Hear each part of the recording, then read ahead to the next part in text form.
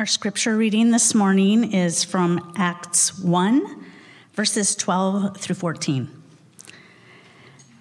It says, "Then they returned to Jerusalem from the mount called Olivet, which is near Jerusalem, a Sabbath day's journey away. And when they had entered, they went up to the upper room where they were staying, Peter and John and James and Andrew, Philip and Thomas, Bartholomew and Matthew, James the son of Alphaeus and Simon the Zealot, and Judas the son of James. All these, with one accord, were devoting themselves to prayer, together with the women and Mary, the mother of Jesus, and his brothers." Let's pray. Dear Heavenly Father, thank you for this day, and thank you for this reminder that we should all be gathering together in prayer to lift up each other, lift up our community, whatever it is. If there's a problem somebody has, the power of being together and praying is one that you've given us that is priceless. I pray for this day that everything goes smoothly, that everyone that's out gathering bags is safe, and I just thank you for this community, the generous community we have here in Turlock, and everyone that has decided to donate food to our project and our ministry. And I thank you for the church community we have here and how so many people are willing to get involved and make this happen every year. I thank you in Jesus' name. Amen. Thank you, Jonna. Good morning to everybody. People are avoiding this section right here. I don't know if that's the splash zone or what that is over there. Nobody's there, but anyway. One thing I wanted to ask you guys and see if you've had a similar experience to me. Have any of you come to the very edge of coming to a place where you were receiving something that you were waiting for, only to be told that you had to wait a little bit longer? Do you know what that feels like, Tim? Yeah, Tim and I have been walking through something very similar to that in his own life, but where you get right to that edge, you've been waiting a long time, but then you're told, you know what, you're going to have to wait a little bit longer. Most of you know that we have been in the adoption process, or had been in the adoption process, for 7 years, right? And that process began with actually a vision that was given to Sarah in our household of 2 African girls. She saw them from the back. It was not a colored picture, but one in sepia. And she somehow knew that one of those girls belonged to the Fiorini family, and one of those girls belonged to the Kanter family. And so God gave her that vision. And then later that day, when I arrived home, coming back home from Enclave, I parked in the garage in the days when I used to be able to park in the garage. And Sarah met me in the garage, in the van, and she's telling me about this vision. Now, Sarah was expecting that it would take some time for me to warm up to this idea. But actually, what happened in that moment was God put an image in my mind of puzzle pieces coming together. And I said, and I just kind of knew, yeah, that's right. Like, that's what our family is being called to do. And we went to go tell the Fiorinis that day. So from vision to committing, maybe you should sleep on it if this happens to you. But for us, from the moment that we had that vision, like we went to go tell the Fiorinis, and we were committed to being on that journey. And that led to all kinds of appointments, tons and tons of paperwork, and seeing all kinds of miracles happening in terms of adoption fees and like all this kind of stuff. We didn't think about all that. We just started walking in that direction. And there was a lot of waiting. A lot of waiting. Even 5 years into waiting, we hadn't been matched with a child. So imagine that, right? And then we were finally matched with a child, and then we had to wait 1.5 years before we got the green light to go to South Africa. And then even when we went to South Africa and we had temporary custody of our daughter, Josie, we found ourselves in this narrow hallway in a courtroom in the middle of Johannesburg. And we were told we had to wait a little bit longer for the judge to finalize our adoption. We were told it would take about an hour. We were there for 2 hours, then 3, then 4, then 5. Not all the family arrived at the same time, so some was only about 5, then 6, approaching 7. So we were there all day. And what do you do, right, when you're waiting for God to fulfill his promise? In John chapters 14 through 16, Jesus repeatedly reminded the apostles that one day he was going to soon go back to the Father, and he promised that he would send his Holy Spirit. And as we saw at the beginning, first 11 verses of the book of Acts, just before he ascended to the Father, he reminded them, hey, I'm going to send my Holy Spirit, but only after you wait in Jerusalem a little bit longer. And what do you do as you wait for God to fulfill his promise, for him to work? That's what we're going to be thinking about today. We're going to look at the beginning part of a passage in the book of Acts that records the time between the ascension and Pentecost, the time of waiting for the church then. And we're going to try to answer 2 questions from the passage regarding that interval of time.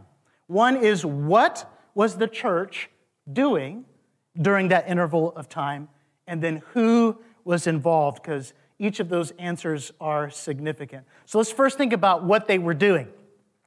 When I think back at my time in that narrow hallway that day in the courtroom in Johannesburg, I remembered this past week some of the thoughts that I had that kind of like flitted through my mind. One major thought was, why is this taking so long, right? And we had gotten there mega early. Our social worker told us, man, if you get there really early, then that will reduce the time that you are there. So we were the first ones there by far. All right, we're decanters, okay? So you say get there early. Okay, we're going to be there early if it's going to take less time. So we were there very early, and then we watched as people trickled in after us, left before us. Trickle in after us, left before us.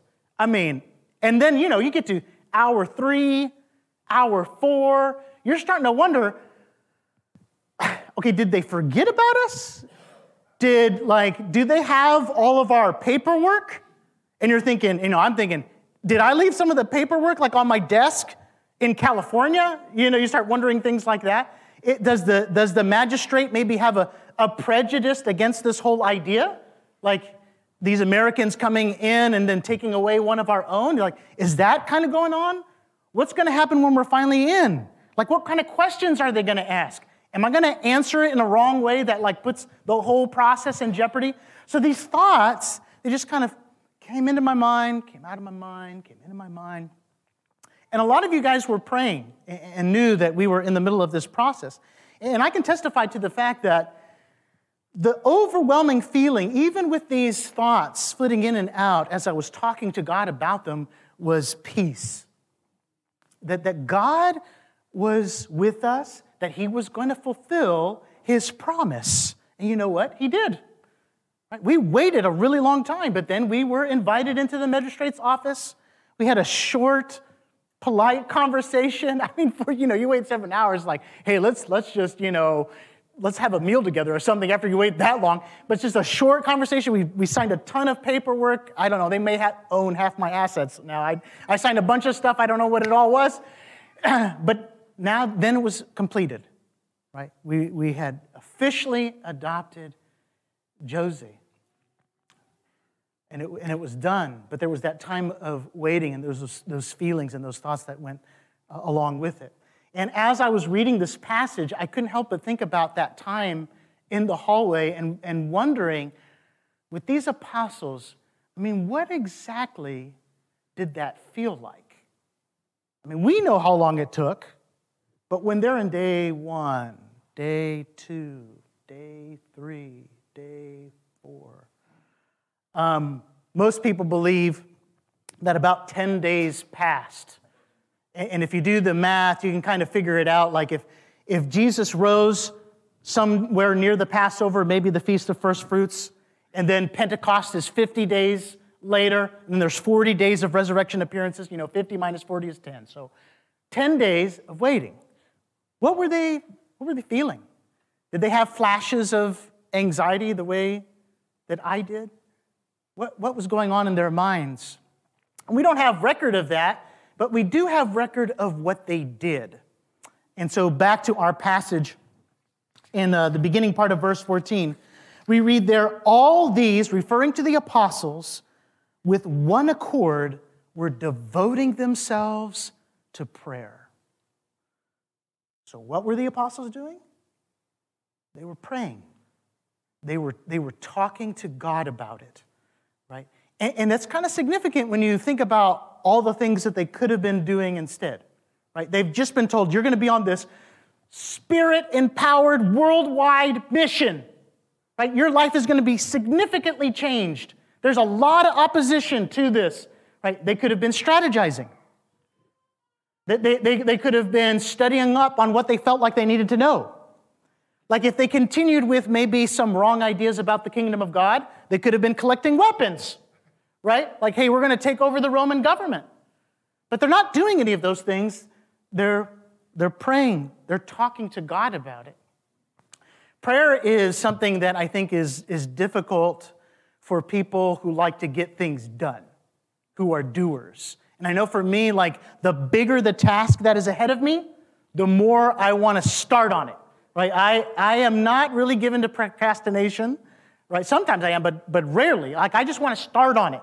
So I start working on it because I want to get past it, right? And so prayer can be hard for me in that moment for, if God's like, no, you need to slow down, Andrew. You need to slow down because there's no way, you don't even know if you're supposed to do that. And without me, you won't have the power to do that. So you need to slow down. And it's hard for us, but prayer is so good for us because if you let it puts you in a posture of humility, a posture of dependence, a posture that I feel like is 100% essential if God is calling us to do something significant with impact in Jesus' name. One of the things that Seth reminded me of, Seth, I don't see Seth here today, but at book club last Sunday, man, book club is awesome.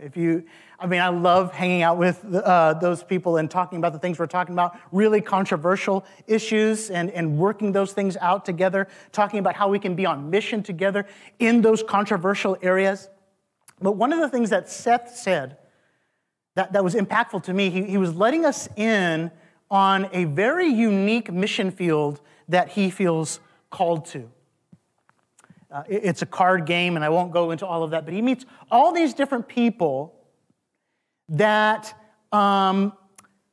many of whom are opposed to the things of Christ. And sometimes he feels like, man, there's just no way I'm going to break through to them in these relationships, given all that's going on in their lives, given all their stances regarding different things. And he said, what I want to remember more is how powerful God is.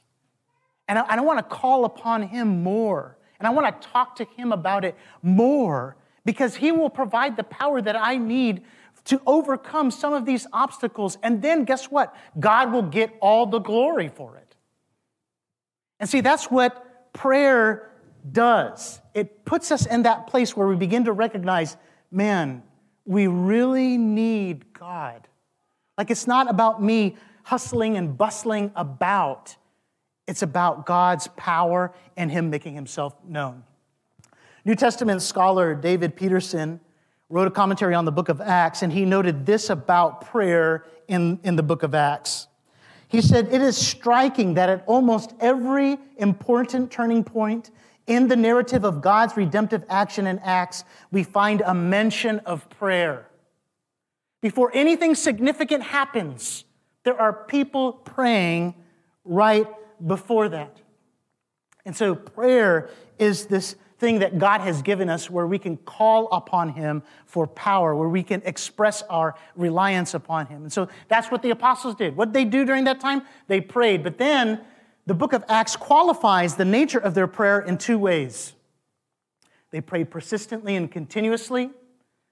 That's what it means when it says they were devoting themselves to prayer. It means that they persevered in it, perhaps taking the entire 10 days praying, or at least a large majority of it.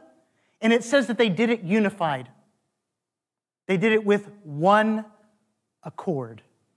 3 English words to translate one word that basically means of one heart and of one mind. The book of Acts uses this word repeatedly to talk about the nature of the relationships of the brothers and sisters of the early church. God had made them one in Jesus. And isn't that what Jesus prayed for? Father, make them one like we are one. And we often pray for that here. And so here we find the first church. They're at their first meeting after Jesus has ascended into heaven. And how do we find them?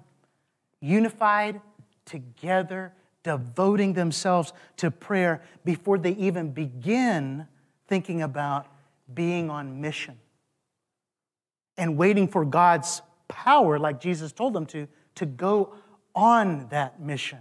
And I think it's important for us as we go on mission and we want to do things and we want to see God do things through us. But look at the early church.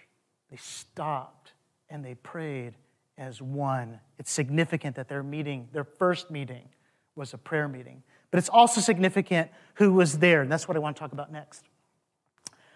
In verse 15, it tells us that about 120 people were in this upper room in Jerusalem. So pretty large house, pretty large room. But Luke highlights 3 separate groups that he calls our attention to. The apostles, a group of women that he calls the women, evidently so well known that you don't even have to list them out. The women, we'll talk about that. And then he talks about the family members of Jesus. So let's walk through those. First, the apostles are there. They're listed out in verse 13, where we read, "And when they had entered, they went up to the upper room where they were staying. Peter and John and James and Andrew, Philip and Thomas, Bartholomew and Matthew, James the son of Alphaeus, and Simon the Zealot, and Judas the son of James." So these are the new leaders of the new movement of God in Jesus. But there's a couple of things I want for us to notice about this list. First, there's one glaring absence, right? Judas Iscariot is not there. He's taken his life, Matthew 27 tells us, and in the next passage, we're going to look at how the church responds to his absence. So he's not there. That's one thing to take note of. But another thing to take note of as you look at this list is that it is not comprised of anyone famous. I mean, they might be famous to us now, 2,000 years later, church history. But then, no one famous, no one with any kind of political power. In fact, the majority or a big part of the list is comprised of people we hardly know anything about. These are the apostles, right? And a good chunk of that group we hardly know anything about. We know some things about Peter, John, Matthew. They wrote parts of the New Testament. We know some things about Thomas, right? We remember him wanting to see the scars of Jesus. We remember some things about James. And that's not even that's the James that was killed in Acts chapter 12. That's not the James, the leader of the Jerusalem council. That's actually Jesus' brother, and we'll get to him. So we know some things about James. We know some things about Thomas. We know some things about Andrew. But how many of you know stories about Philip? And I'm not even talking about the Philip of Acts chapter 8, who was a deacon, So we know more about the deacon Philip than the apostle Philip. Do you know any stories about Philip? What about Bartholomew? Simon the Zealot. We know Simon Peter. Who's Simon the Zealot? What about James the son of Alphaeus? Anybody have some good stories about James the son of Alphaeus? Judas the son of James. Anybody? Like, we don't know these, you know? The movement of Jesus is actually not about these men. It's actually about Jesus Christ himself. I mean, we can say some things about them collectively. They are often described in the Gospels as people who have very little faith. That's what we know about them. They seem to stick with Jesus for a while until at the end they don't, right? But then they come back together, right? And then church tradition tells us that every one of them, minus John, gave their life for their faith in Jesus. So we can maybe say one thing. These are men whose lives have been changed by Jesus. That's what we can say. And there's really not a lot else that they have in common. I mean, they're from Galilee. The first four mentioned are two sets of brothers that have a fishing business together. So there were some businessmen, I guess, in the midst of this. But there's really not much else they have in common. In fact, two of them would have never been friends had it not been for Jesus. I'm thinking now of Matthew, the former Roman tax collector, and Simon the Zealot, who probably belongs to a Jewish nationalist group, who is a sworn enemy of the Roman Empire, right? But they're together in this group. So the first group that Luke highlights for us, who are there at this first prayer meeting, is this ragtag group of men who've been changed by Jesus. That's what binds them together. They were called by him, they walked with him, and they were eyewitnesses to the fact that Jesus was not dead, that he was alive. And they were willing to die to defend that truth. And now they find themselves waiting. They're just waiting for the Spirit to empower them to go on this mission, and they gather together in unified prayer. So the first group that are highlighted are these apostles. But then Luke highlights a group known as the women. The women. Evidently, so well known, you don't have to list their names out. If you go on and read a little bit farther in verse 14, it says, all these with one accord were devoting themselves to prayer together with the women. Now, this group likely included Mary Magdalene, who had been delivered from 7 demons by Jesus. And then this is one of my favorite things that God has done, is that God had Mary Magdalene be the first person out of all the people to see the risen Savior. So the first witness that Jesus is alive, this is such like God, right? Like, whose testimony is often not received in the courtrooms during the first century? A woman's testimony. He's like, well, let's up the ante on that. Make it a previously demon-possessed woman, right?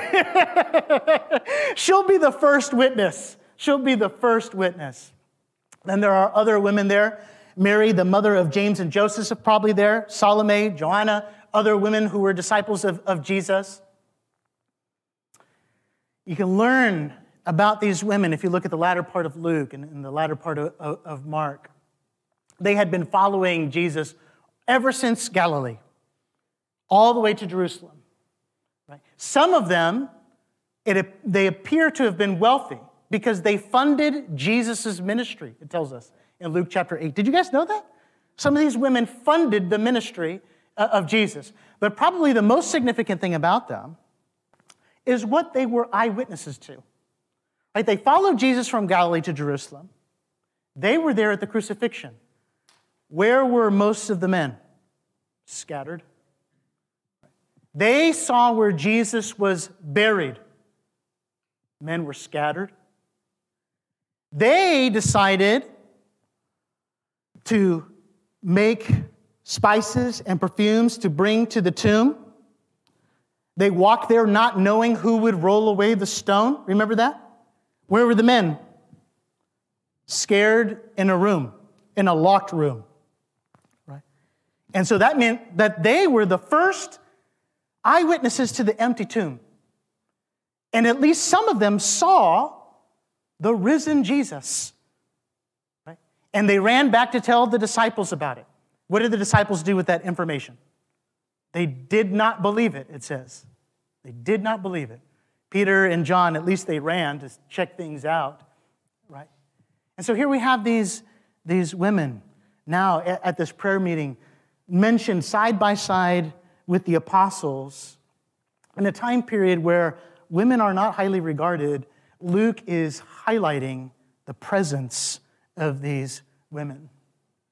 So we have the apostles, we have the special group of women, but then we also have Jesus' family. If you read verse 14 in its entirety, it says, all these with one accord were devoting themselves to prayer together with the women and Mary, the mother of Jesus, and his brothers.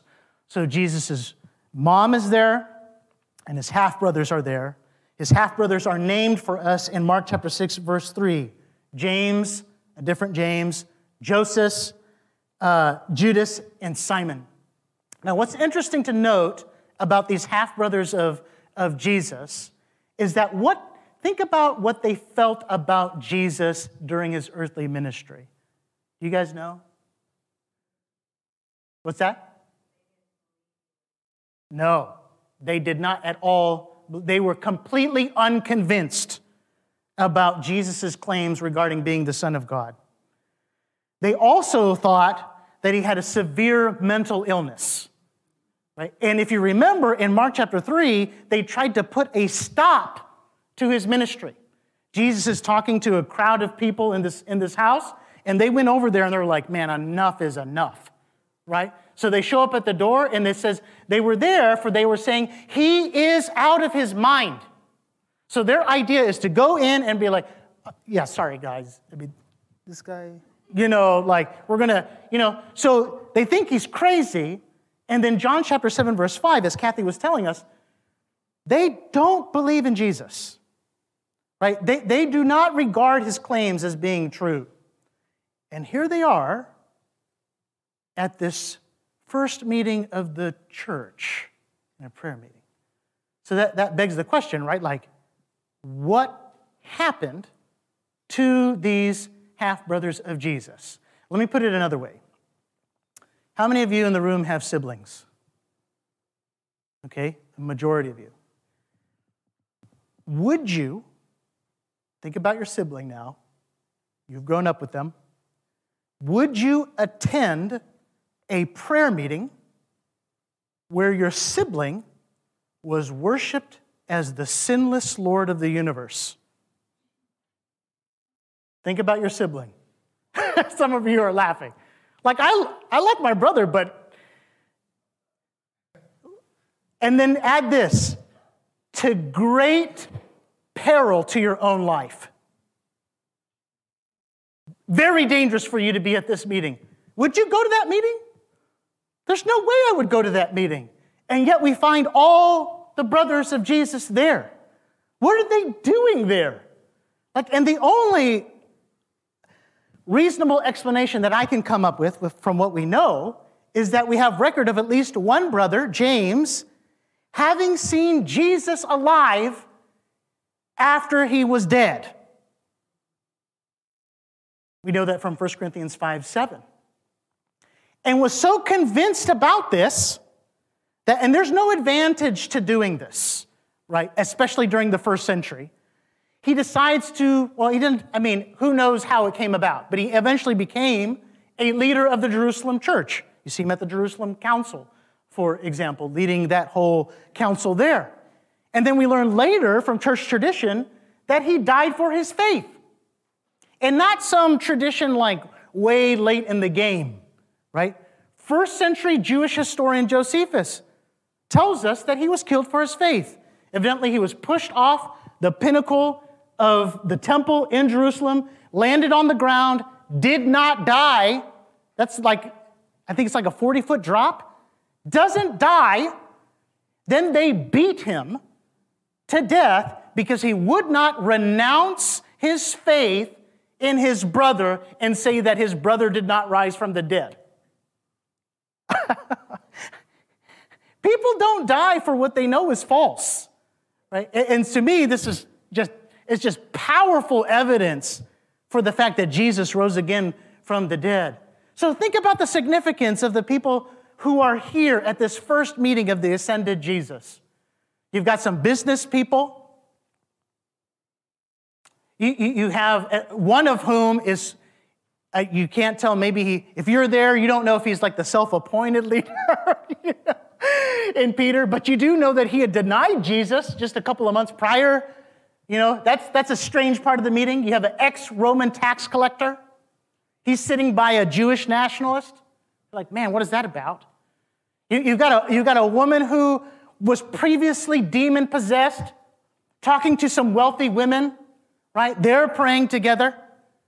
And you got Jesus and brothers who previously thought that Jesus was crazy.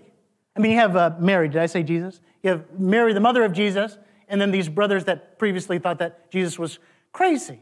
It's just a very interesting group, right, to be together in this one place. None of them famous, none of them having any kind of political power. And see, when I look out at this room, and I know you guys, I see some people here who are pretty successful in business.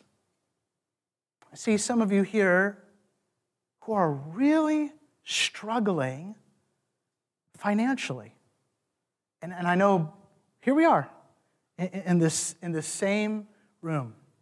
I know some people here, this may shock you, who lean a little bit to the left politically.